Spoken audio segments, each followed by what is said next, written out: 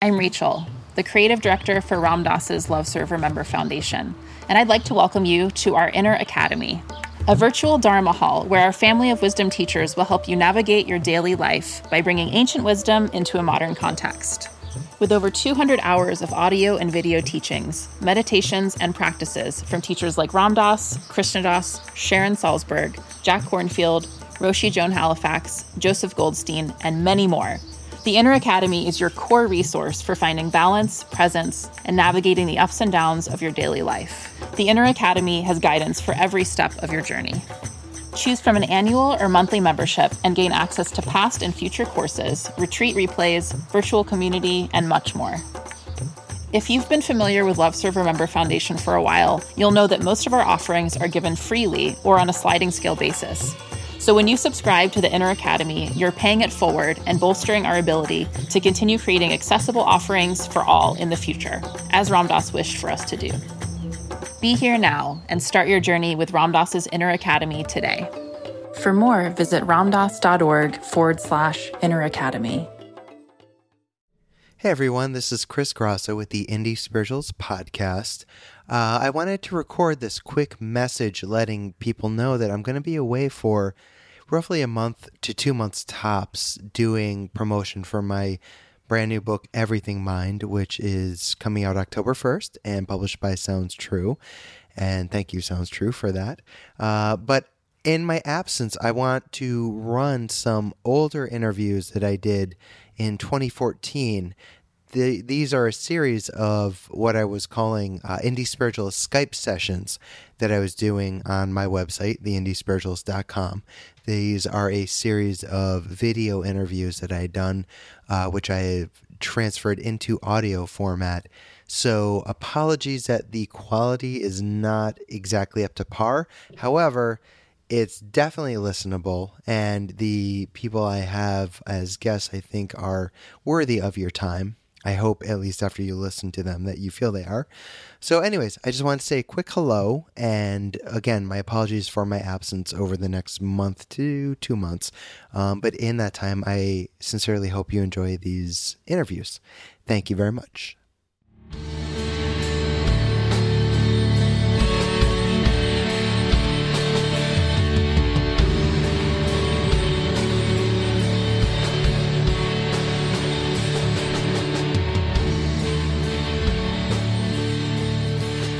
Everyone, this is Chris Grosso on behalf of the IndieSpiritualist.com, and I am super thrilled to have my guest today, Matthew Fox, with us. Matthew is the author of over 30 books, a preeminent scholar and popularizer of Western mysticism. He became an Episcopal priest after being expelled from the Catholic Church by Cardinal Ratzinger, who later became Pope Benedict XVI. You can visit him at matthewfox.org. Matthew, you sound like a rebel after my own heart. Thank you for being with me today. Hi, Chris. Good to be with you. Thanks. So, we're going to be talking mostly about your new book today, which is titled Meister Eckhart, A Mystic Warrior for Our Times, a book that I have read and I am a huge fan of. But before we jumped into that, I wanted to quickly start by reading actually something that's on the back jacket of one of your older books that I love, Meditations with Meister Eckhart.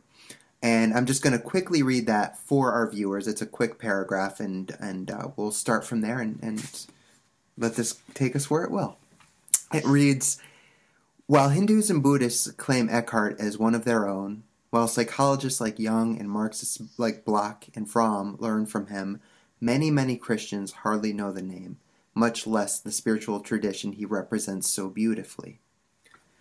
So Matthew, my question to you to get things started is, for the benefit of those that don't know, who was Meister Eckhart, and what is this spiritual tradition that he represents? Well, Eckhart lived from 1260 to 1329, so he was late 13th, early 14th century. He was 13 years old when Rumi died, and Hafiz was a contemporary of Eckhart. Eckhart was 17 when Thomas Aquinas died. So, and he was 20 when Mechtilde Magdeburg died. So there was this thing happening. It was in the air. Maybe it was in the water. Not unlike today when you had some of these great mystics walking the earth at the same time. Yeah. And really saying very similar things, because mystics around the world tend to say similar things and even use similar symbols. For example, one symbol important to Eckhart was spark of the soul. He talks about how the spark of your soul never goes out. It's immortal. It's the Holy Spirit at work, or it's the manger where the Christ is born. And he goes on, he plays with it. But he also tells us he got that image, spark of the soul, from Avicenna, a Muslim philosopher who lived 200 years before him. And Rumi has marvelous poems about the spark of the soul. He says, the spark of the heart is not easily lit, and it'll burn down your house and all this. So he goes on, too, about spark of the soul. So anyway, Eckhart was a great mystic, a member of the Dominican order, which I was also a member of for 34 years until the Pope gave me my pink slip. And Thomas Aquinas was also a Dominican. And the Dominicans were... they had an intellectual life. They were a big part of the university movement that was launched in the early 13th century, if you will. And but they were also mystics. They were supposed to be contemplative as well, and activists. They were like Franciscans. Francis and Dominic were peers and contemporaries. They reacted against the monastic privileges of the feudal establishment that had been running for many, many centuries in the West. And they felt the monks had become too fat, too lazy, and too much out in the countryside, because the young people were flooding the towns and turning them into cities overnight. And they didn't really have anyone to really, because education and worship was centered in the feudal countryside with the monks. This new generation wanted, some attention. And so Dominic, to his credit, sent his men into the order, into the universities all over Europe, which were new inventions, again, from Islam, by the way. It came through Islam. And so it was a time of great creativity and great, by that time, I mean the early 13th century. When Eckhart came along, things were running out of steam, and the academia was becoming corrupt, and so was religion again. So Eckhart is a rebel. He's trying to reform. For example, he aligned himself with the women's movement of his day, which were called the Beguines. And the Pope was so threatened by the Beguines that he condemned them 17 different times, which is really kind of funny. I mean, if you're going to condemn something, you think once would be enough, but out damn spot. It wasn't working. When that Pope died, he was the same Pope who condemned Eckhart a week after he died, by the way, John the 22nd. When he died, there are probably a million Beguines all over Europe, so his condemnations didn't go very far. But the Beguines were a women's movement. They were women who did not want to get married and did not want to be nuns living in a cloistered convent. They wanted to live in the world, work with young people, with the sick, with the poor. And they were artisans. They earned their living often with weaving and sewing and making stained glass windows and things. And Eckhart strongly supported them, and they supported him. And he picked up a lot of this feminist language, and he had a lot of it. For example, he said, "What does God do all day long? God lies on a maternity bed giving birth." So the whole theme of birthing, creativity, which is very much a feminist theme, was very important to him. Yeah. So he also allied with the peasants. In Eckhart's day, he was German. And in Eckhart's day, there was no real German language as there is today. There was just dialects, which are different with each peasant group. Eckhart was the first intellectual to preach in German. So he kind of gathered these dialects of the poor and made theology out of it in the best sense, a living theology through the art of preaching. And remember, at that time, preaching was the only show in town. There was no iPad, and there was no TV and radio, and or film. But Yeah, Eckhart was amazing because he was such a profound mystic, and he was an activist as well, we would say today, because he worked with the poor and the peasants. We discovered the transcripts of his trial in the 19th century in Nicholas of Cusa's library. Nicholas of Cusa is on the Rhine River also. He was a scientist and mathematician and a mystic. And David Bohm, the late physicist, says, I owe more to Cusa than I do to Einstein, which is quite a stunning statement from a 20th century physicist's mouth. But we found the transcripts of Eckhart's trial in Cusa's library in the 19th century, and in it there's this passage where his inquisitors say to him, why are you preaching to the poor people in their own language, telling them that they're other Christs, that they're sons and daughters of God, and that they have to give birth to the Christ every day, just like Mary did? You're confusing them, they said. They're confusing them. Preaching Latin would let you go. Did Eckhart say, oh, I'm so sorry, I'll go back into Latin, so only the intelligentsia can understand me? He said this. He said, the poor need to learn, for if they do not, they will never know how to live or why to die. And 10 years after he spoke those statements at his trial, the peasant wars broke out in Germany.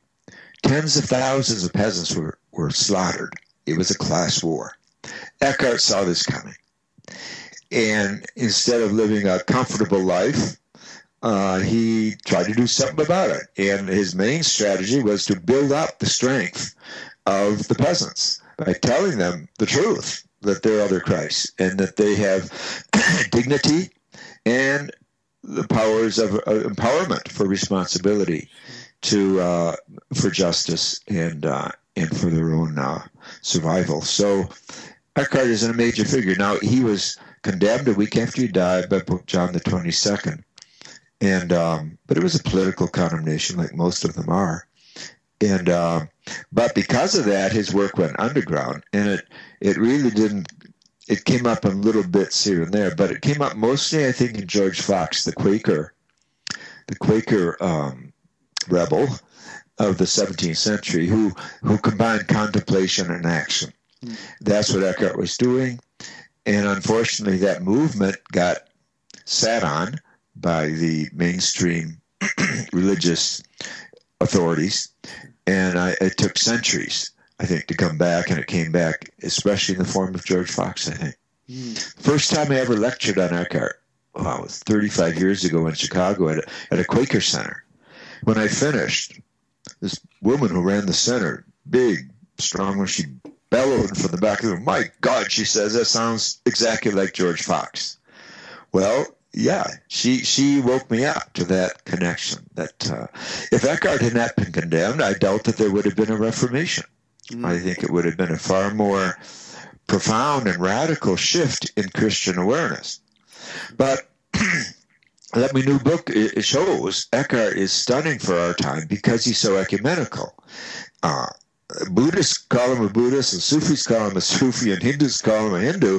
Whoa, there's no one on earth that gets that kind of accolades. Right. So what's going on here? There's a depth to Eckhart that is also a breadth, because once you go deep enough into your own soul, you go down to the truths of Buddhism, insofar as they are archetypal and universal. You touch the truths of Hinduism and Sufism, and also shamanism. I have a chapter on Eckhart and shamanism too in this new book. So I think we couldn't understand him till today. Your generation can, though, because he is so interspiritual. He is so interfaith, and I think that's why he's really an important figure today. That's great, because I was actually going to add, that was my next question, is why, is he important to us today? So thank you for already touching on that.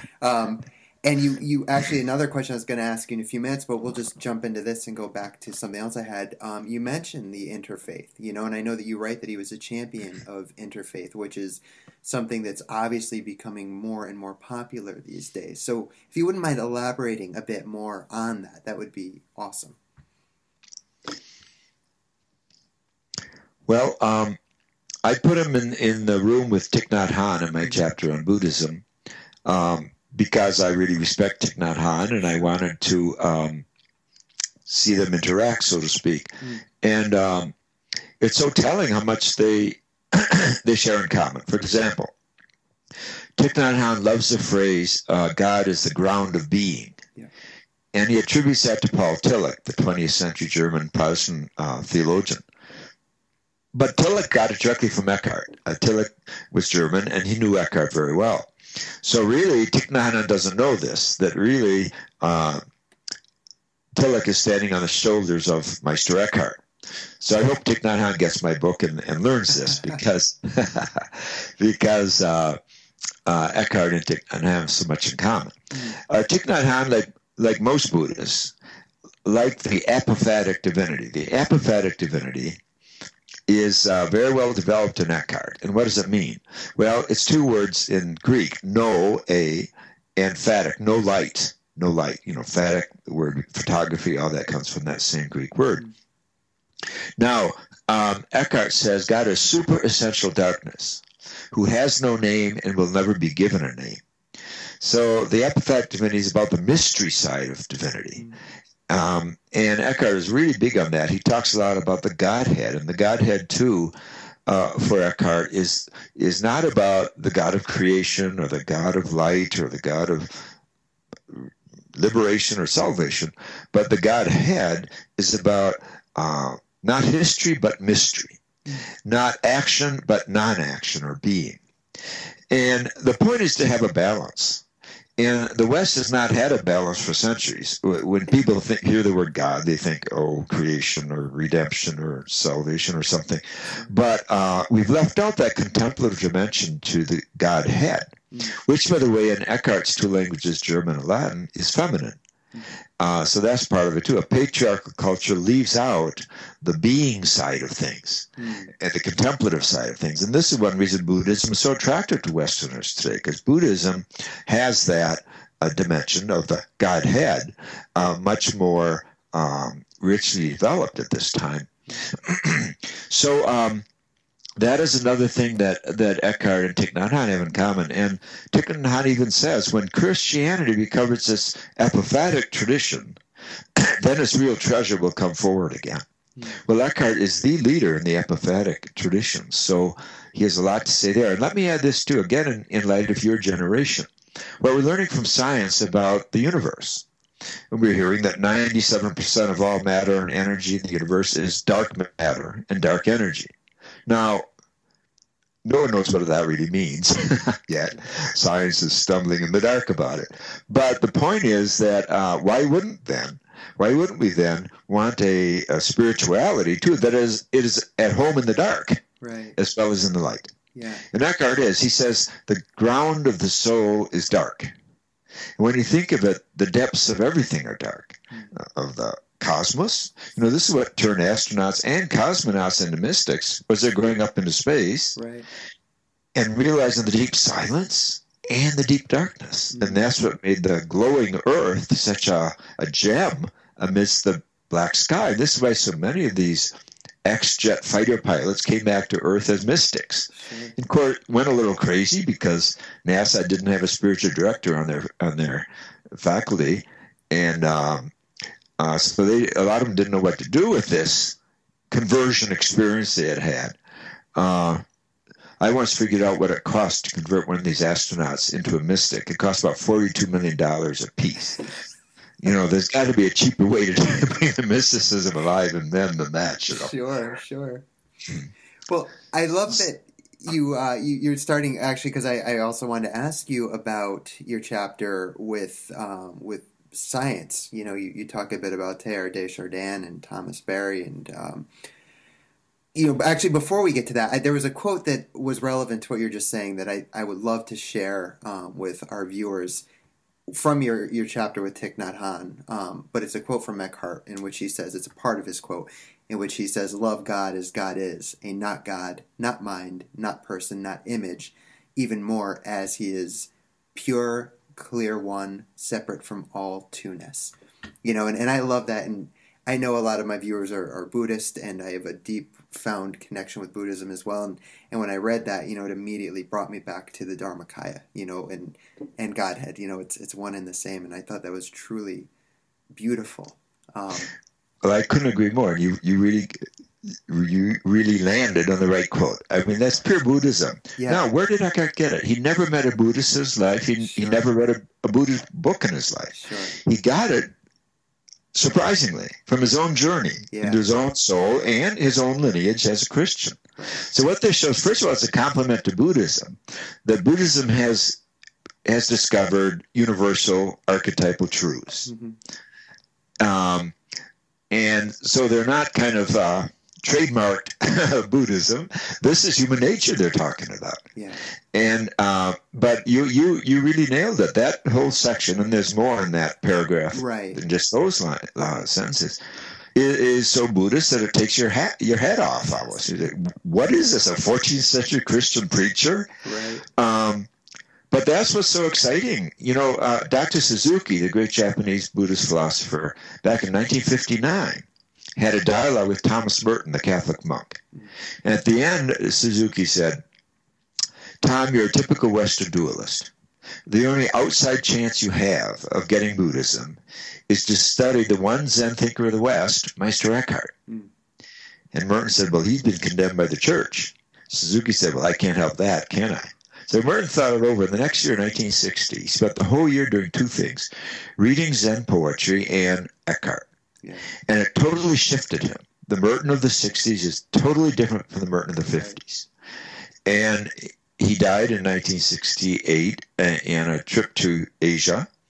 And he was writing in his notebook, "Eckhart is my lifeboat. Eckhart is my lifeboat."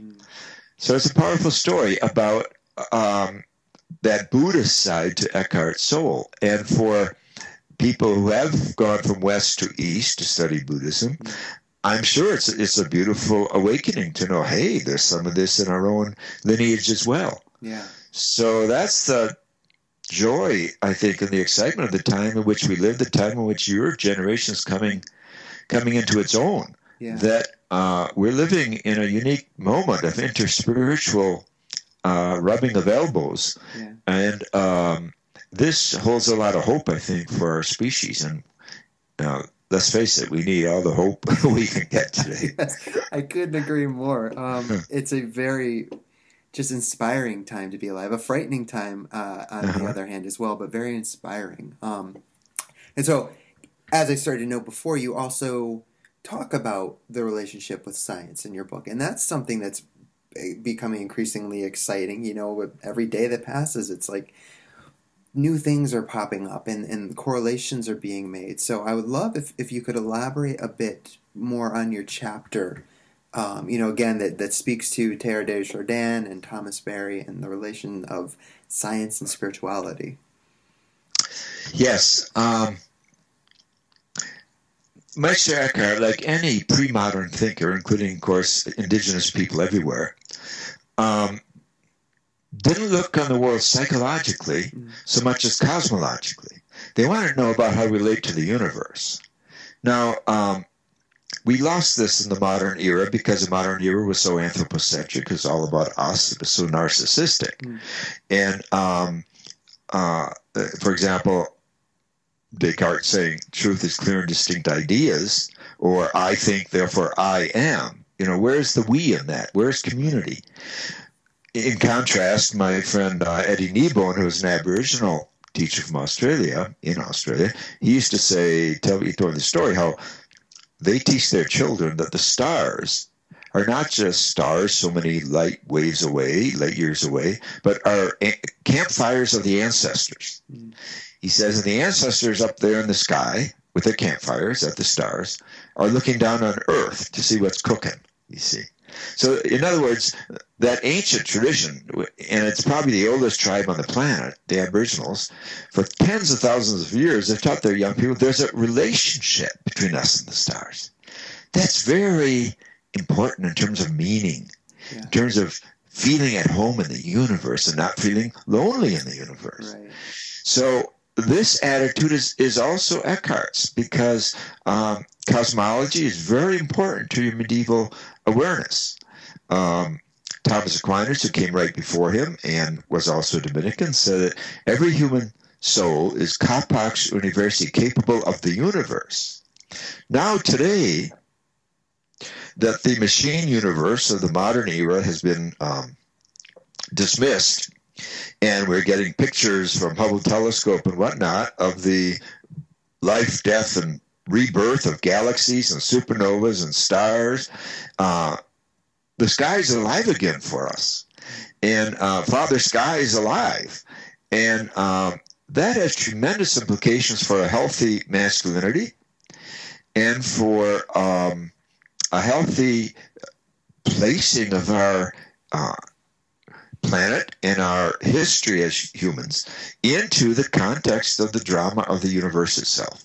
So the new creation story we're getting from science, and it's so full of awe, wonder, and radical amazement that it can trigger in the heart of human beings, no matter what particular ethnicity or tribe or religion we come from, it can trigger a common sense of reverence again, and even humility, that each of us has come 13.8 billion years to be here. Wow.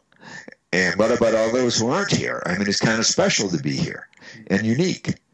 And to know, I mean, we just took a picture from the edge of the solar system, as you know, from a satellite we sent out 12 years ago, looking back on its journey. And what you see are a lot of small lights in space, and an arrow where the scientists say, and this one speck of light is Earth. Right. That is such an amazing icon for our time. I mean, if we really meditated on that one speck of that dot, that holy dot that is Earth, would we continue to spend $56,000 a second on weapons, which is what we're doing as a species? You know, how crazy can we be with these wars and racism and sexism and everything else that's destroying us and destroying the planet? Let's put it in context. You know, our home is fragile and it's special, and who's going to save it if not us? Yeah. So I think all this has to do with science today. I think science is not an obstacle to healthy spirituality. In fact, it's an ally. Again, Aquinas said that a mistake about creation results in a mistake about God. We turn that around. An insight about creation results in insight about divinity. So we should be hungry for what science has to teach us, and bring that into our belief systems, and we'll all be healthier for it. Yeah, so beautifully said. I couldn't agree more. Another thing I wanted to touch on with you is the new vision of Christianity that your book and your work and the work of others like Andrew Harvey and you know, just great teachers of our time are kind of bringing about. There's still a lot of dogma attached to Christianity and Catholicism. You know, it's deeply rooted, and a lot of people still have issues with words like God or Christ. But that's why I'm just so I'm having trouble even finding the word. I just really respect the work that you guys are doing in helping to change that. So could you talk a little bit about this kind of new vision of Christianity that's, or maybe it's the old vision, you know, from the mystics, it's re-emerging. What's your experience of it? Well, again, that discussion we had on the apophatic divinity, I think, is very important. Yeah. Meister Eckhart says, I pray God to rid me of God. Right. Yeah. I think a lot of young people are saying that today, have that prayer in their hearts, because the word God has been overused. We've stamped it on our coins and dollar bills and MX missiles. Mm-hmm. And, you know, that shrinks, to put it mildly, the meaning of God is reductionism.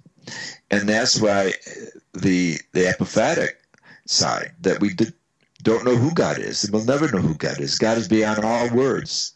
It's very important to bring that back as the substratum of anything we claim to know about divinity. But I have a lot of fun, actually, coming up with new images for divinity. I mean, I see divinity as the being within being, and the light within light, the love within love, the beauty within beauty, the justice within justice, compassion within compassion, the silence within silence. You see, there's no limit to names for God. The Vedas say that God has 1 million names and 1 million faces. But Thomas Aquinas in the West was even more radical. He said this. He said, every being is a name for God. Mm. And then he goes through a whole list from the Bible: stone, rock, dew, sun, wind. He goes through this whole list. And then he says, every being is a name for God, and no being is a name for God. Right. So, but I mean, that just opens your imagination, or opens the door. So the idea that God is restricted to the name God or Allah or Yahweh. One thing I learned from native people, praying with native people. I mean, they have names like Wankantanka and Tagashala and grandfather and grandmother. And so I think this is part of growing up, is feeding our imaginations and our language about divinity. It's also the work of the poets to come up with language that's fresh but authentic. And again, Eckhart is, and of course the whole idea of God as feminine, the divine mother and so forth, very important to bring that in, to balance the excessive gender co-optation by patriarchy. God as child. Eckhart says God is novissimus, the newest thing in the universe. Wow, that's not the old man with a beard, is it? Right. It's another image entirely. So, but he also warns us. He says every name we have for God comes from an understanding of ourselves.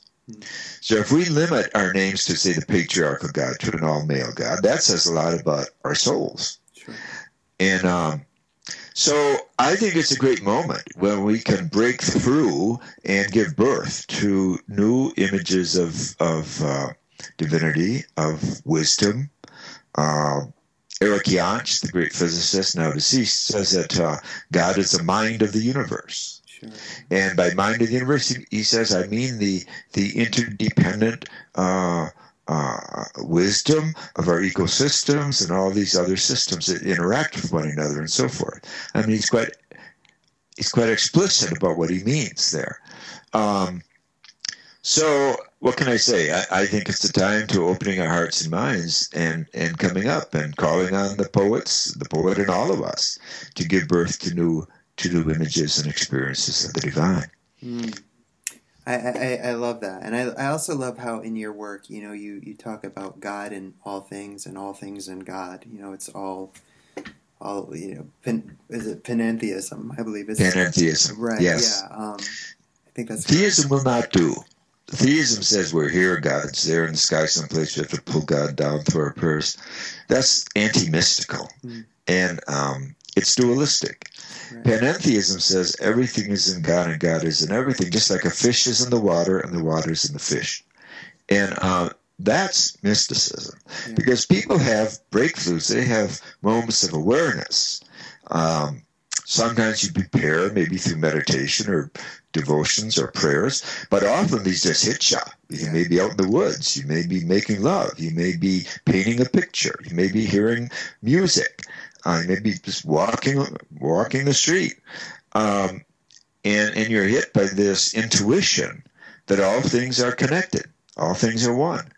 And that's the mystical experience, the unitive experience. And that's not a small thing in your life. That has to become kind of the restart of our way of seeing the world. And it changes everything from politics to economics to religion and self-awareness. And this is what the mystics talk about. And we've all got this mystic, this lover within us. We have to give it more attention than our culture has told us to give it, and more attention than most of our churches and synagogues have been talking about for centuries. This is why someone like Eckhart is so important, to kind of restart our mystical brains again. It was Einstein himself who said we've been given two gifts: the sacred gift of intuition, and I consider intuition to be another word for our right brain or our mystical brain, sure, and the gift of rationality, he said. He said, rationality must serve intuition. But we live in a culture, he said, a society where we have forgotten the sacred gift and we honor rationality by itself. And the reason he says intuition is so important, he says this is where values come from. Values don't come from the intellect, he says. Intellect gives you methods. It doesn't give you values. Values come from intuition and feeling, he says, which are the same thing, he says. Now, I love quoting this because no one can accuse Einstein of being anti-intellectual. Sure. But he's putting intellect in its place. It should be balanced with intuition, and even it should serve intuition. And we're nowhere near doing that. Look at our educational systems. Did you have a class on intuition when in any of your many years of education? Definitely not. Well, there you go. Yeah. And yet that's where values come from. So, hey, we're not training our young in terms of intuition. We're not training them in values, which is another way of saying when they get out of school, they will live the values of the culture and probably uncritically. Yeah. And what if the values of the culture are pathological? What if they lead to the end of the planet as we know it, to the global warming, to the destruction of species that's actually happening today at untold rates? Sure. And it goes on and on. It's crazy. Yeah. So I love the fact that Einstein named the issue is really it's an educational issue. Yeah. Are we honoring the right brain? And how can we? How do you teach mysticism? Yeah. Well, I did that for over 30 years. I developed educational programs, pedagogy that work. And the key is art. Art, what we call art is meditation. Not art to produce a product to sell in a capitalist market, but art as process. The process of interacting with clay or dance or music or poetry or gardening or repairing a car engine. To realize that the process, the way, is the goal, or the Christ. That's what it means to say the Christ is the way. You know, the process itself is what brings those sparks of the soul alive. Yeah, it's so refreshing to hear that. You know, in my first book, I write quite a bit about that. You know, we find it in all times and all places. We're riding a skateboard at a concert. It can be experienced and cultivated at all times. It's always there anyway. So exactly. It's so refreshing to hear you say. What's the name of your book? My first book, Indie Spiritualist. Indie Spiritualist. That's right. Yeah, Great. yeah. So. Yeah, it's really wonderful for me to hear, and as I've been reading your books through the years, you know, they've been very inspirational, and the beautiful thing is the words connect at a place at the heart, you know, and that I believe is where our true teachings stem from. That, you know, we all connect in this place, so it's really wonderful that you know it's cross-generational. The heart's a heart, you know, and so it's just great to hear you say that. Thank you. So, you know, Matthew, in close, my last question, and then I will give you the floor if there's anything I didn't cover that you would like to discuss, because your book, it touches on so many things that we haven't had a chance to get into, the divine feminine, shamanism. I mean, Black Elk, it really runs the gamut, and I can't encourage viewers enough to pick it up and read it. But the last thing I wanted to make sure I asked you was, what advice would you give for this younger generation of spiritual seekers, of truth seekers? You know, whether they're new to the path or not, what are some words of advice or wisdom you would like to leave them with? Well, to listen deeply, listen to your call. You know, everyone's here for a purpose, and not just as individuals, but as communities and even a generation. It's so clear that we're not living in ordinary times. It's not time for business as usual, education as usual, religion as usual. And so you want to listen to your call. Everyone does have a call. And what are the values that you really cherish? What is it you really want to do, as Mary Oliver says, with your one precious and wild life? And don't necessarily adopt the priorities of the previous generation. Things are not as they were, and our awareness is expanding. the awareness both of our shadow and the evil we're capable of as a species, but also the awareness of spiritual practice and consciousness and the potential expansion of our species in terms of its next evolutionary steps. I would also say don't be over attracted by what Larry Dossey calls gee whiz technologies. I love that little endorsement he gave me for my book. He said, the humanity will not be saved by more gee whiz technologies, but by going deeper into the psycho-spiritual potential of our species. Because it's true. I mean, the appearance of the internet and all this, it seems to me, has not rendered war less present in our midst. If anything, it's made it more visible. We can all go on the internet, and so we should be feeling that. It's jarring.